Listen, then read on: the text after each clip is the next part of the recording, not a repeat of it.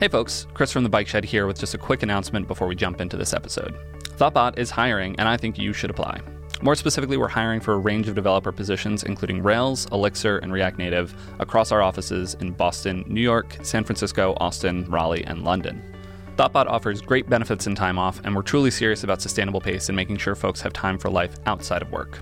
That said, I think something that makes Thoughtbot stand out is that we focus just as much on making our work pace sustainable as well. You may have heard us talk about it a bit on the show, but at Thoughtbot we work on client projects 4 days a week, and then we take Fridays to work on internal projects, learn new technologies, and work on open source. I can't say enough good things about having this time be part of our weekly schedule and making sure we have room for growth as individuals and as a team.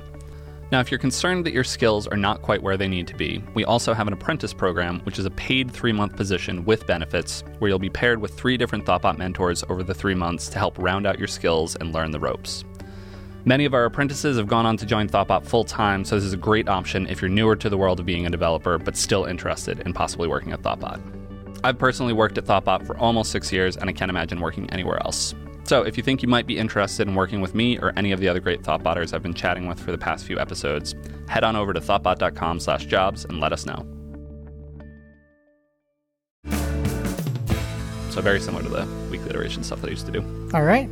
Hopefully I don't mess up and say weekly iteration. I mean, you don't need to say anything. I'll say Bike Shed. You don't ever need to say Bike Shed. I'm happy to be on the weekly iteration. I'm happy a fan to be of the iterating show. weekly.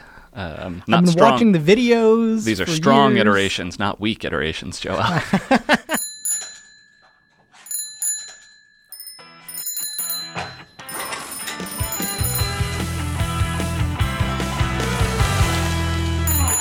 Hello and welcome to another episode of The Bike Shed. Today I'm joined by Joel Kenville, developer here in our Boston office, and Elm aficionado. Thanks so much for joining us, Joel. Thanks for having me on the show. So what have you been up to lately? What are you working on client-wise? We just recently did an Elm 0.18 to 0.19 upgrade. So this was a client project that was in the middle of development, and then 0.19 dropped, and it was at a good place where we decided to make that transition maybe a week or two after the release came out. How was the experience of upgrading? The upgrade was actually very simple, very smooth. On the Elm side of things, I also had some Webpack set up around it. Mm-hmm. And honestly, the majority of my time was spent fighting Webpack. I just spoke with someone on a recent episode of The Bike Shed about Webpack and the way it integrates, and it doesn't match my mental model of how this should all work. Like, Webpack is enough of a different thing that I feel like if we're going to do that, maybe we just break it out entirely. And I've heard, actually, there are probably many people that just have a great experience with it, but I've heard from a number of people that they spend time fighting Webpack, and because it's wrapped up and hidden, they have less access to configure things as they want, and that there are headaches inherent to that. In our case, we were also integrating with Rails via the Webpacker gem, mm-hmm. which also does its own sort of hidden things. Right. Yeah, that was specifically what I was... It was stripping away some configuration options that we were trying to set. Was it silently stripping them away? It was taking a sub-configuration hash that we were defining and embedding it into a larger configuration hash. Mm-hmm. But all the Webpack documentation tells you to write it in that larger syntax. Mm-hmm. And so anytime I would try to write the whole thing, it would just crash with cryptic errors. Oh, no fun at all. But glad to hear that you were able to make it to the far side. And there's one particular feature of the 0.19 release of Elm that stood out to me, which was some of the tree shaking. I don't know if that's actually the right term, but the bundle size minimization by dead code elimination, which sounds spectacular. Sounds like they've finally sort of achieved the dream of, we have a statically analyzable program. We can do this. We're going to rip out anything you don't need. And as far as I understand it, drastically reduced bundle sizes, going from 0.18 to 0.19. Yes. The beauty of it is that it is on a function level. Mm-hmm. So even if you're importing a module that has 100 functions in it, if you only call one of those 100 functions, then only that function will get compiled into the final executable. That is the dream. I remember looking at Elm years back, or maybe a year ago, but I was surprised that the size of the bundle was as large as it was, and that the Elm runtime was bringing so much along for the party.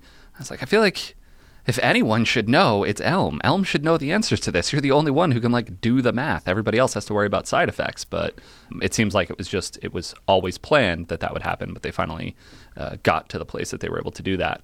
Yeah, it's absolutely beautiful. Do you know anecdotally what the actual size change in your bundle was related from? I did not run the numbers, so man, you I gotta don't run know. the numbers. There's also a production mode for compilation that does a lot of extra optimizations now. Mm-hmm. And so your production bundle is going to be even smaller. I'm not sure how much of the dead code elimination happens on the development level. Gotcha. Do you happen to know if the Google Closure compiler is used as well?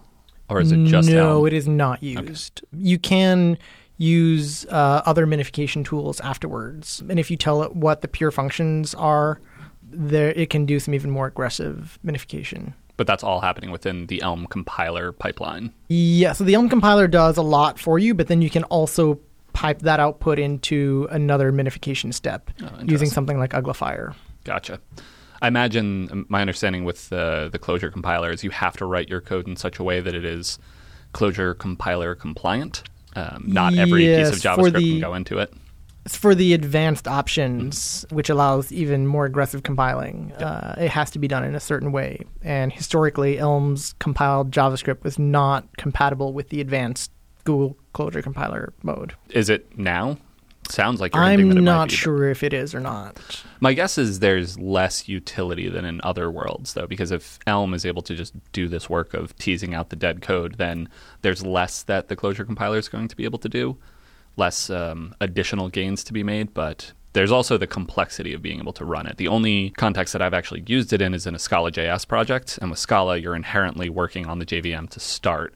So Google Closure Compiler is a Java program, so it will run. That's fine because you already have to have a JVM around anyway, but with Elm, you do not need that. Elm is its own static binary, right? There's no need for Haskell in order to run it. Correct. Okay. If you're developing Elm, you'll write Haskell code to do that. The compiler is written in Haskell, but you can either install it as a standalone thing, you can install it on macOS via Homebrew, or you can install it as an NPM package.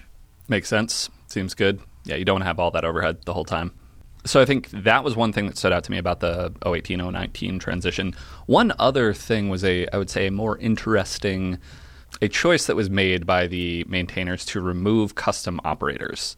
So to explain that for anyone in the audience who's not familiar, anything like the plus symbol is an operator in most languages. And there are certain ones that are predefined, and then in languages like Elm, you can define your own.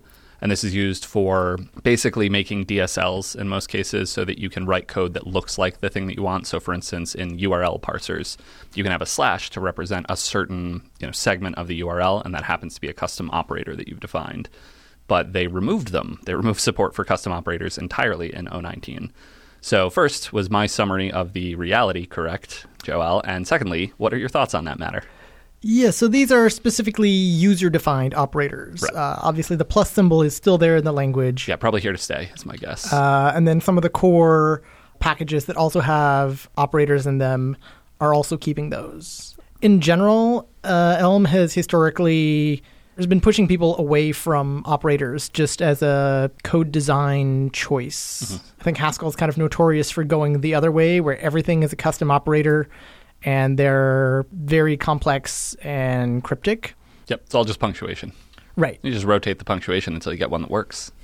So Elm has a small core of sort of built-in operators that we use, but everything else generally it tries to push you in the direction of using an actual named function for it. It generally reads better to most people who are not familiar with the domain of what you're working on, with the exception generally being math, where math as its own domain is using operators and punctuation to refer to things. Right. So that describes the what of the situation, but I'm intrigued as to your thoughts on both the purposeful decision that was made by, I think, largely Evan, who is the creator and maintainer of Elm, but also the choice that was made, as well as the fact that it was done as a breaking change, transitioning between two different versions, and a pretty, I'm guessing, sizable breaking change for certain code bases. So what do you think about both the like curated nature of the language and then the point that this transition was introduced? I think I had some bad experiences with operators pretty early on in Haskell when I was trying to learn that language, and so I've personally tended to stay away from them in Elm. And also it was sort of an official design recommendation So that change didn't affect any of my code because I wasn't personally using custom operators. I know some people use them more heavily, although they're definitely not as predominant as they are in, say, Haskell. But yeah, some people had to change some of their code to work with named functions now instead of using operators. I think the change is not that drastic for most people, though. It's interesting to contrast it, though, with like JavaScript has 0 breaking changes, basically as a rule. And that language has just been growing, essentially, over time. And then you see certain variants of it that people are trying to actually constrain it back down. And like ESLint forces us into, well, we don't even use double equals ever because it lies. It's just lies all the way down. As an aside, did you see the Minesweeper for JavaScript equality? I did see that. Yes, we'll have to link that in the show notes, but a wonderful example of JavaScript's equality dangers. But at this point, I think most people just don't even use double equals in that world. That's very strongly encouraged by every ESLint configuration that I've ever seen. But JavaScript as a language is very purposeful about having no breaking changes. JavaScript is also managed by a committee, and Elm is managed by a person, largely. They feel very different, I will say. Yes, I feel like design by committee is often sort of just adding new things that are least common denominator, things that everyone can agree on. And it's very hard to agree to remove something. And also at the phase of life where JavaScript is, it's much harder to remove features. Much larger installation base and things that are sitting and running. And I guess because JavaScript is the target that Elm compiles to, they can potentially be a little less conservative in their breaking changes because they're still emitting ES3, ES5. I'm not sure which they target or if that's an option. But either way, they're targeting a JavaScript variant that will continue to be supported by virtue of that ecosystem. Correct. The main difference is which version of the compiler do you use to compile it. So it's less of a, this code is out there in the wild. And that's, I guess, an advantage of compiled languages, maybe, as far as the versioning goes, is that because you don't distribute the actual source code the way you would with a interpreted language, you distribute the compiled code, then you can make changes to the language that gets compiled. And as long as whoever is distributing it has the correct compiler, they can just keep distributing things. And breaking changes don't affect end users. They only affect the developers who now need to make sure they have the right compiler version. Right. I think this is sort of the dream of like Java's bytecode. That, as far as I understand it, is a very stable format, very well understood. And then the surrounding language ecosystem with Clojure and Java and Scala and the handful of other languages that target JVM bytecode, they're able to do so in a sane way moving forward. And similarly, maybe someday we'll all be able to use the WebAssembly and have that be our common bytecode for the web. We'll see. We'll figure that one out soon. I think it was very interesting to read Evan's summary document about that particular change and seeing just how communication happens within that community. I think the Elm community is a very friendly, very supportive one, and I think Evan does lead strongly. He has opinions and he follows through on them, but at the same time, I think the nature of discourse within the Elm community has always looked to be very pleasant from my viewpoint.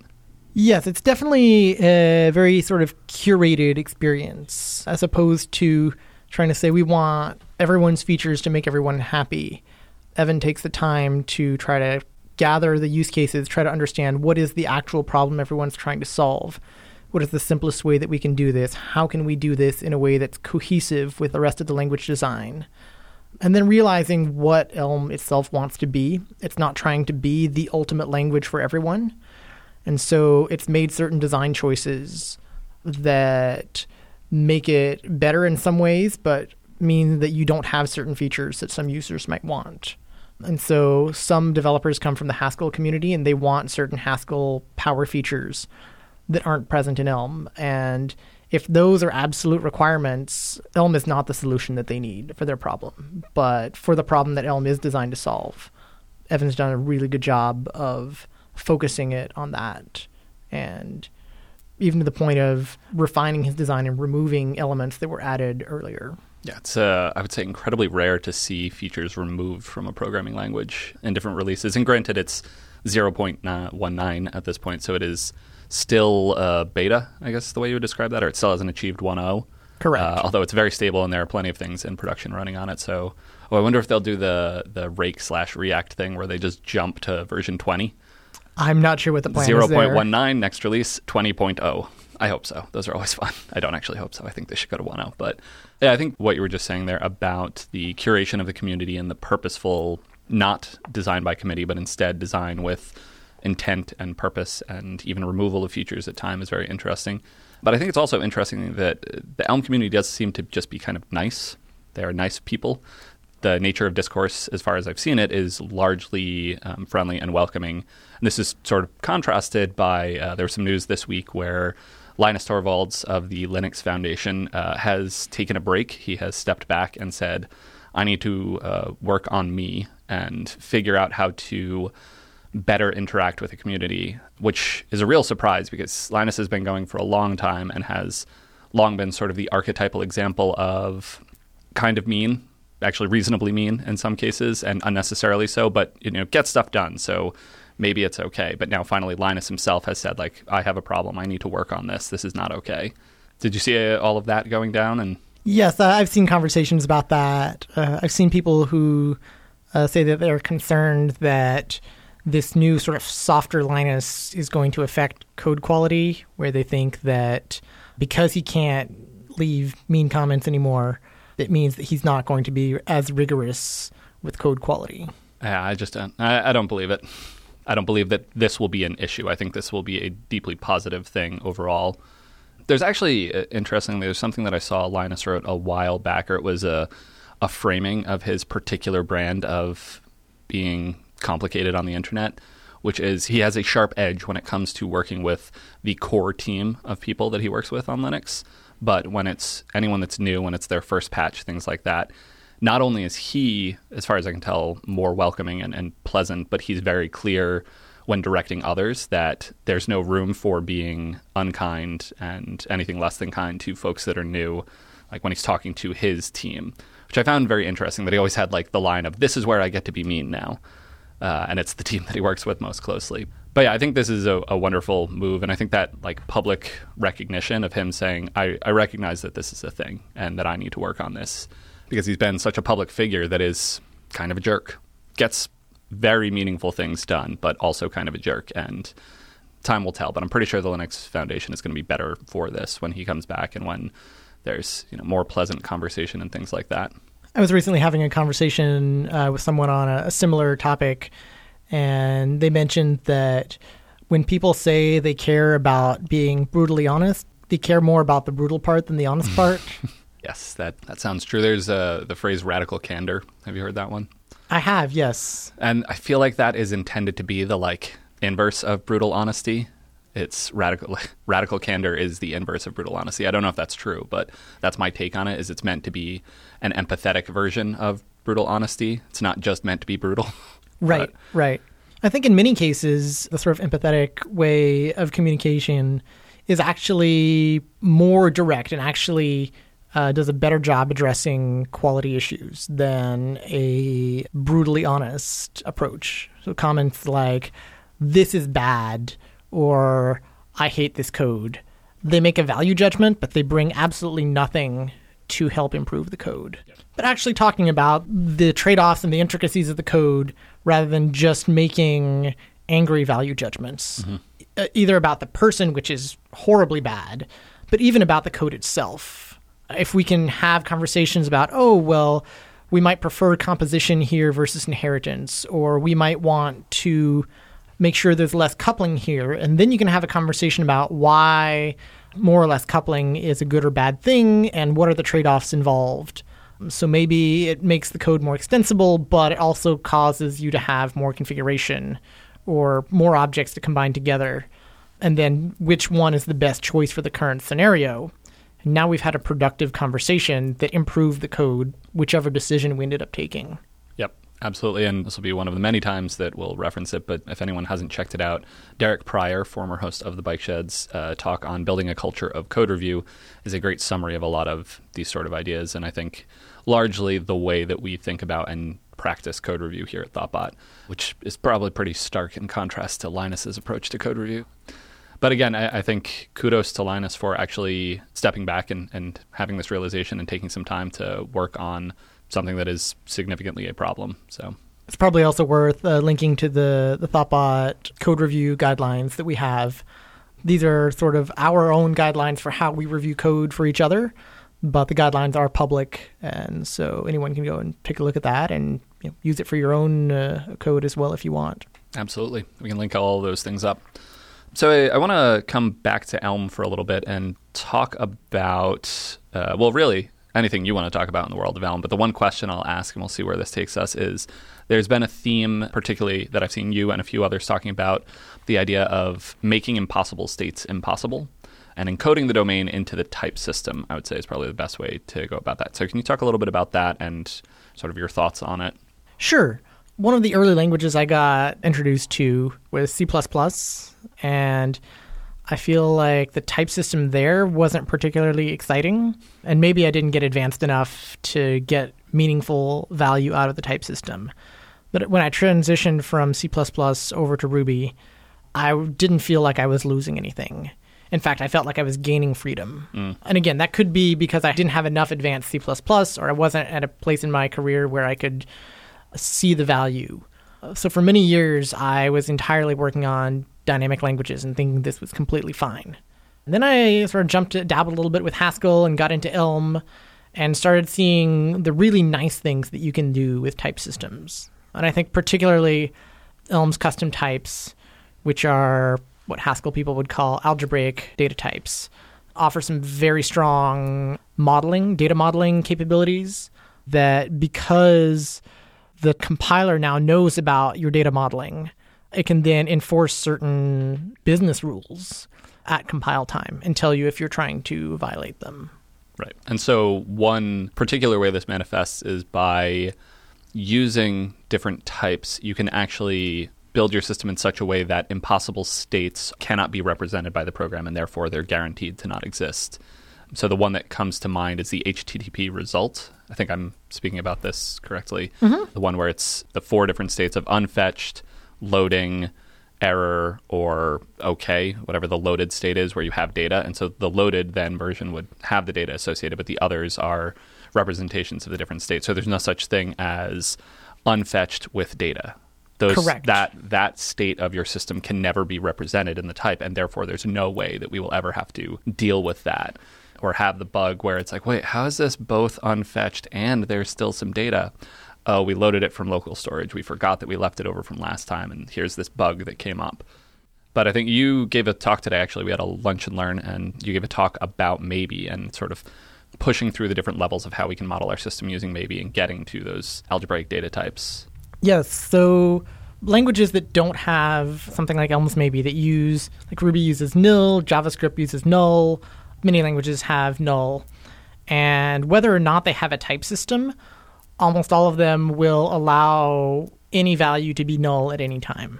So even if you have a type system and say the argument to this function is a string, it can also be JK, it's a null. Because null is a string, and null is also an integer, and null is a member of all the types. So unless you check every argument, every parameter, every return value all the time, there is a possibility that you will get a null in a place where you don't expect. And there are various techniques that we can use to avoid that in object-oriented programming. We'll often try to avoid null altogether by trying to use things like value objects or null objects. Funny that null objects are a solution to null, but they are. We'll also try to push the uncertainty to the edges of our system. Avdi Grimm has a book called Confident Ruby, which really emphasizes this technique. But you have to sort of take it on faith to a certain extent, where you say, because most uncertainty comes from the inputs, so either user input or input from other systems where you've gotten values from an API that you don't trust, those have to be checked for presence. And so you would check those around the edges of your system, but then every other function inside your system can assume that it's dealing with data that is present. We don't have anything to enforce that, but if we are disciplined, we can almost create like a ring of protection around the core of our program where our business logic lives in this happy, confident world where there are no nulls. Or we can pay a compiler to be disciplined for us. Yes. Well, that's where something like Elm's Maybe type comes in. Other languages also have this concept.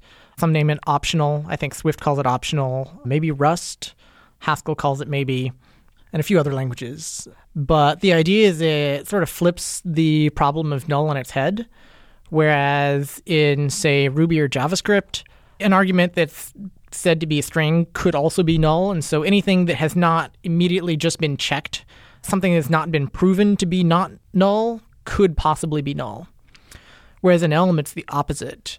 If the type signature for your function says that the argument is a string, it cannot be anything other than a string. It can't be null. It can't be maybe. The only thing that value will ever be is a string.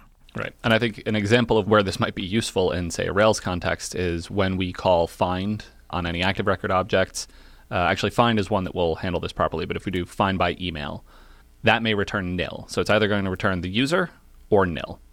And that difference turns out to be very important. So in a context like Elm where we have maybe, we would be returned a maybe user, and that the value for that can either be nothing if we didn't find a user, or it's just that user. And so it's wrapped up in this context. And therefore, anywhere that we want to interact with the value that we're getting from that database call, we have to handle the possibility that it will be null. And we can't ignore that because it is inherent to the type. Yes. An important distinction there is that in Ruby, if we find a user that's maybe nil or just a user, we can pass that into another method that wants a user as an argument. Whereas in Elm, if I say a function takes a user as an argument, I cannot pass a maybe user into there. I have to first do a null check and then optionally pass a user into a function. I can't just pass the maybe in because the compiler won't accept that. Yep. So what you can do is then take the same sort of confident code approach that Avdi suggests, but then get some compilation guarantees around that, where you can say, okay, all of these business functions are written and none of their signatures contain maybe. They're all guaranteed to be present. And then all around the edges of the system, everything deals with maybe, but then calls out to these confident business functions where necessary. So we can use the types to prevent uncertainty from coming in from outside the system. But oftentimes as programmers, we intentionally introduce it. The classic case is trying to use nil in Ruby to represent not necessarily the absence of a user, but rather a user who's not been signed in, a guest user. And Sandy Metz has a great talk on the topic. I believe it's called Nothing is Something, about this idea that sometimes nil actually has multiple different meanings in your system. And if it means something other than value not present, you probably want some custom object to represent that. And we can do the same thing in Elm. Just because it has types and that it prevents us from having unexpected values that are not present doesn't mean that as programmers we can't use nothingness as a way to poorly represent another concept that's in our system. Right. We can just make that nothingness more explicit, a specific type of nothingness rather than generic, like, I don't know. I ran into a particular version of this where I lost a few hours and was very unhappy with the world, where I was working with a signed cookie in Rails. And so with signed cookies, you can try and essentially fetch the like named value from the cookies. And you might get back the value, which has safely been unsigned and all of those wonderful things, but you might also get nil. So I was getting nil, and I was like, what is going on? I know that this value is in there. I was like inspecting the cookies manually. I'm digging this thing apart, and I cannot figure it out. And it just keeps giving me back nil, even though I'm certain that it's there. And I'm wondering if it's a weird race condition bug or something like that. I was working between two different systems that were sort of sharing a cookie, which, side note, that's a bad idea. But eventually I figured it out, and it turns out that the secret key was different between the two apps, which it needs to be shared in order for them both to be able to check the signature of that cookie. And the nil that I was getting in this case was not, we were unable to find this value, but instead it was, the signature did not match, therefore nil. And that silent fusing of two different error states into nil was, to this day, something that I think of very, very handshakily. And I lost hours to that, and I lost clarity in my system. And at that point, I was like, oh, I need a type system. That's what I feel. That was the day that type systems became real for me. The idea that we'd merge the concepts of not present and an error occurred. Right. So in an ideal world with a strong type system and a way to model this, I think the return value of that key lookup from a signed cookie would be either data and then the value, or like present and the value, key not found, or signature does not match. One of those three. So we have this sum type of those three values. Is this sum type or a product type? Sum type. Sum type. So those three different possible values, data constructors, representing all of the different cases and discretely representing them so that my program, then elsewhere I'm dealing with it, I can handle those differently. And I don't spend hours staring at a cookie saying, I know that you're in there. It was in there. And I think that's one of the beauties of custom types in Elm, where you're able to define data that can be in one of multiple different shapes. So you can say, well, sometimes when it's in this state, it has these two values, but when it's in this other state, it has these other different values. And you can build as many of these as you want, and they don't all have to follow the same shape, as opposed to, say, using objects in Ruby or in JavaScript, where you're almost more expected to force everything into a single shape for your data, especially in the JavaScript world, plug the holes with nulls. So if there are a bunch of fields that are only available, say, for a wizard, and you've got 3 fields that are added on the first page and 3 fields that are added on the second page, you have some object that represents all 6 fields, and you start off with all of them null, and then on the first page you start filling them in, but all the 3 ones from the last page are null, and then on the second page you fill them in again. But that also allows for all sorts of invalid states, like being on the first page and yet we've already filled in the values from the second page, or being on the second page and no values already filled in from the first page. Whereas by saying that we can have different shapes of our data and say, well, if I'm in a wizard, I'm either starting the wizard and therefore I have no data, or I'm on page 2, in which case I'm guaranteed to have all the values from page 1, but may or may not have values from page 2 yet, or I'm completed, I've filled out both pages and successfully validated everything, and so I'm guaranteed now to have all 6 values present. And that means that there are only 3 possible states for your data, as opposed to 2 to the 6. Yep, the combinatoric explosion of nulls. Right. And so thinking of things in terms of combinatorial explosion, you very quickly see that... Is that a phrase now? It is definitely a thing. It very quickly shows you how many invalid states you can introduce. I think similarly, we'll see this with Boolean flags or pairs of Boolean flags, or trying to do like a 3-state Boolean with true, false, nil. But oftentimes if you want, say, 3 states and you try to represent them with 2 Boolean flags, 2 Boolean flags is actually, there are 2 Boolean values, and 2 of them, 2 to the 2 is 4. So there's 4 possible states, even though you only want to represent 3 of them. But what if I promise to only ever have it in those 3 states? Right. No, we can't trust it. It feels very similar to me to embracing database constructs. So things like null, false on almost all database columns, or foreign keys, and actually entrusting the database system to keep you honest and keep you to your word, and then being able to have that additional confidence that when you're working with the data that the database has managed, it's going to be in the shape that is guaranteed by those sort of constraints that we've applied. The type system and the ability to model your domain and model it in more detail and with more clarity and remove invalid states from it and just make those impossible has that same sort of just like, I feel better now. I feel safe. I feel happy. So I think there's a lot of great stuff in there. Yeah, it's wonderful for the safety. It's also wonderful for just the ability to represent in your data structures a structure that actually mirrors the real world problem you're trying to solve. And I think part of the reason that I really love Ruby is that it's a very powerful object system for data modeling. And you can do some really beautiful things with that, particularly when it comes around to composition. But Elm's custom types have taken that to the next level for me. An exciting time to be alive. In addition, on this idea of custom types, trying to encode more of your domain logic or information about your domain and the types really helps the compiler become a better assistant for you. It's not just checking numbers now. It can find actual logic bugs for you, which is really nice. I found that even things like numbers, I almost never pass around raw numbers anymore. I'll tend to create almost like a lightweight value object to wrap numbers with what kind of quantity they represent. because, for example, a number of dollars and a number of time are very different quantities. Yep. And you probably don't want to be adding $10 plus 10 seconds. That's not really a math operation that makes sense. But without having the custom types around them, it's something that we could do. And I think as programmers, we tend to be very kind of sloppy with our use of numbers.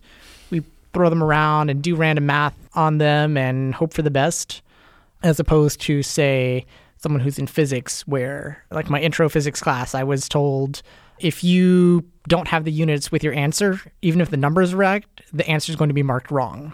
The idea that wouldn't be the way that a physics test is graded is interesting to me, but that makes sense. There's a corollary, actually, in the world of physics and math that I really enjoyed, which is the idea of, I remember in high school learning, I think it was particularly physics, and my physics teacher was trying to help us and say, like, listen, if you ever get scared, or if you're ever looking at a problem and you don't know what to do, just start to align the units. Just like, oh, that one's feet over time, so it's distance over time, and this one's an amount of time. And so if you multiply those together, then you get a distance. Okay, and the answer is I must multiply. That's how I do this. And you just start to click together the different units, and somehow you get to the end and you're like, oh, I know how to do this, even though I don't know how to do it. The same sort of thing can apply with types, where you can specify the types of your program. So like, well, I know I'm starting from a string, and then I need to get to a user, and then from there I need to get to the count of events that they're going to, and from there I can send the email. So I know that flow of data through. I don't actually know how I'm going to do any of that, but I know that those are essentially the steps, the intermediate types that I'm going to work through. And so you can align those types and define just the type signatures. And then from there say, all right, now I just need to focus on each one of these little pieces, these smaller problems that I've identified. And there's something really nice, very enjoyable about that as a way to like break a problem down into smaller pieces and then be able to tackle it in those parts. It is, I think, a really fantastic way of approaching problem solving. I've heard people describe that as type-driven development. Confusingly with the acronym TDD, but it's fine. We'll survive. It's an overloaded acronym, but we'll figure out a way. Hey, we brought up Google Closure Compiler earlier, GCC. Right, and that was a terrible idea for a name. They should not have done that. Clojure with a J uses the Google Closure Compiler with an S. What's going on, everybody? All right, end rant. Also, the acronym is GCC. Oh, I forgot about that part. Oh. Namespaces, one honking good idea. We should have more of those. That is from the Zen of Python, if anyone is unfamiliar. Yeah, I made a mistake the other day in some code, and I think many people have probably made this mistake as well, where you're dealing with time and specifically timestamps. And I had to display time, I think, in seconds. And so I had a number in seconds that I was doing things. But then when I was getting the current time, it was giving it to me in milliseconds. And so I was then doing some math on that. And I think I added seconds to milliseconds and got a really weird answer. I'm pretty sure you're the first one to make that error. That sounds like a rare one. No, I've done that like weekly. Types, man, they would help there, I think. That is exactly how I ended up. I couldn't find where I was making that error was the problem. It was a fairly complex program. And so I just started going everywhere and wrapping things in either seconds or milliseconds. So this was an Elm program, and initially you were working with, I guess, integers there? Yes, integers or floats. I forget which one. And then you recognized this, so you now added the wrappers around it, and then any math needed to be intelligent around those types. Right. So I started gradually adding them, sort of hunting down all the numbers and seeing where the compiler complained, and then tagging them with the appropriate unit. And then at some point, the compiler would tell me, hey, you're doing something with milliseconds here when you expected seconds. And I'm like, that is where the error occurred. So it was an interesting approach to using the technique you were describing, but not so much for creating new code as it was as a way to hunt bugs in my existing code. Yep. Push them out. Bugs don't have any place in our programs. Yeah, that's awesome. I always enjoy working in the other languages and then taking that information back.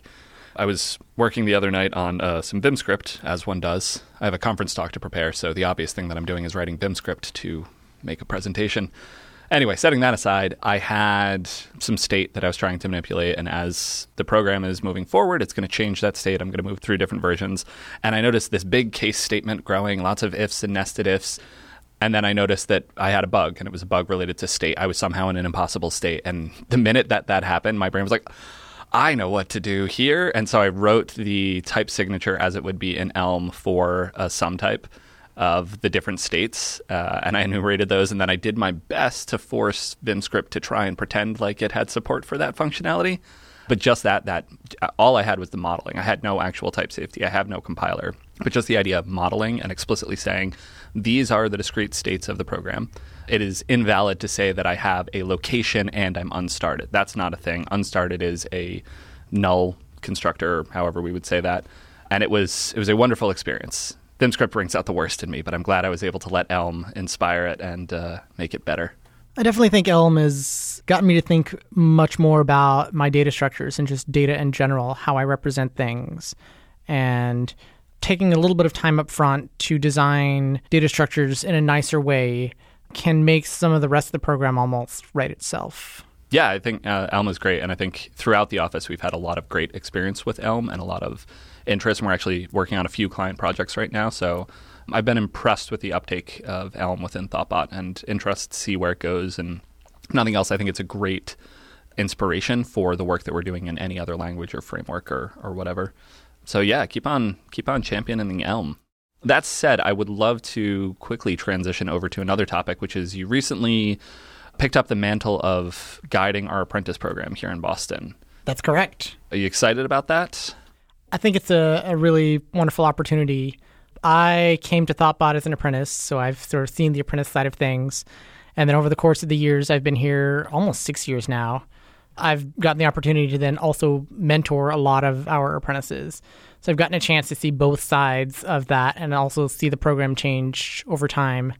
And so getting an opportunity to put my imprint on that and make it better for both mentors and apprentices is a really exciting opportunity.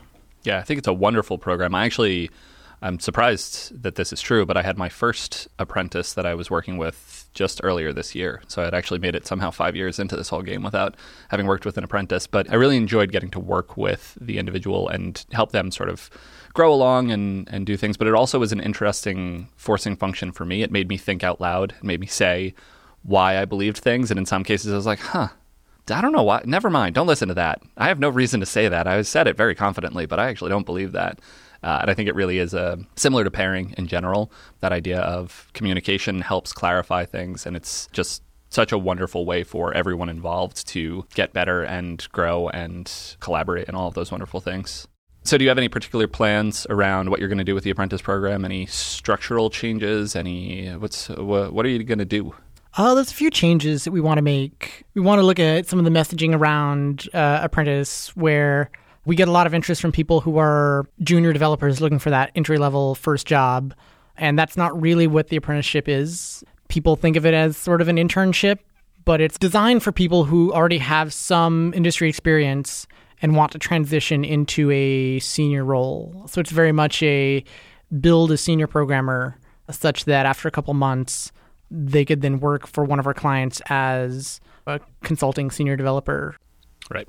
I think most of the cases that I've seen it there, when candidates come in, we might identify one or two areas that we consider absolute requirements to be a full-time billing client developer. But we see that there's a lot of like, you've definitely got Rails down really solidly. You could use more work on TDD, and it would be nice if we had one JavaScript framework or a little more familiarity with JavaScript. But we think over the course of 3 months, we can work with you, level up those skills, work from the strong foundation of Rails that you already have, and be able to get you to a place that we're ready to put you onto a client project. Right. Or sometimes even it's you have a strong technical background, but you really struggle with more of the consulting side of things. Yeah, I think that's probably the most common one. I mean, there's generally some aspect of technical skills we're also trying to fill in. But yes, we always try to focus on consulting skills as well. And the way the program works is an apprentice generally comes on for 3 months. They're paired up with a mentor, 3 different mentors, one every month. And the 2 will then work together on the mentor's project. So when you say the mentor's project, you mean the client project that the mentor is working on? Correct, yes. Right. And so the mentee or the apprentice rather, will not bill on that client project. They're just there sort of along for the ride. But ideally, particularly towards the end of an apprenticeship, they'll be working on actual client-facing features and picking up tickets from the tracker and actually doing work on the client project as well. That's right. We also have the concept of the breakable toy. That's still around, That right? is still around. Do you want to explain roughly what that is? So the idea of a breakable toy is that you don't necessarily want to just experiment with new techniques in client code because that's not a good consulting thing to do. I like how you said you don't necessarily. But yes, please continue. Yes, don't try random things in client code. But if you're trying to learn a new technique, it can often be good to have like a small sample app that you try this thing on. So maybe you're trying to get familiar with a particular design pattern, or you want to learn a new framework or something like that. So you stand up a simple application and try to get that done to learn the technique. And so it's completely okay to break things there. The only purpose of this application is as a learning tool. Breakable toys for apprentices, sometimes instead of working on a particular client project, if they're, say, learning about the strategy pattern, then their mentor might say, hey, why don't you build a small app that does this particular piece of functionality built around the strategy pattern. So I did one when I was an apprentice. It was, in fact, around the strategy pattern. I think it had to do with all sorts of different media embeds. So something that could have like a YouTube embed or a Vimeo embed or an audio embed. It was like 4 or 5 different things I had to handle with different strategies. Makes sense. Do you remember what the app did? I think it might have been like a simple forum. And so, I love that you don't remember the end user functionality of this thing, but you do remember the architectural pattern that you learned from it. I think that's perfect. That's exactly what it's for. I just like that anecdote has fully played out in your world. Yeah, exactly. If I remember correctly, I think it was a forum. The idea of the breakable toy and the like specific breakability of it, that the thing that it is doesn't really matter and that the goal is to learn. It's a thing that I struggle with my own personal, like in my side projects and things, because simultaneously I occasionally want to build a piece of software because I want it to exist. I want to track some aspect of my life, or I want to automate something or whatever it may be. And then at the same time, I often want to learn new technologies. I want to play around with React or GraphQL or what have you. And I've personally found a lot of value in trying to more clearly delineate those two things. Am I trying to build a thing that is useful? If so, boring technologies, things that I know inside and out. Or am I trying to learn new things? If so, go crazy, but probably don't expect the end product to be something that I will continue using.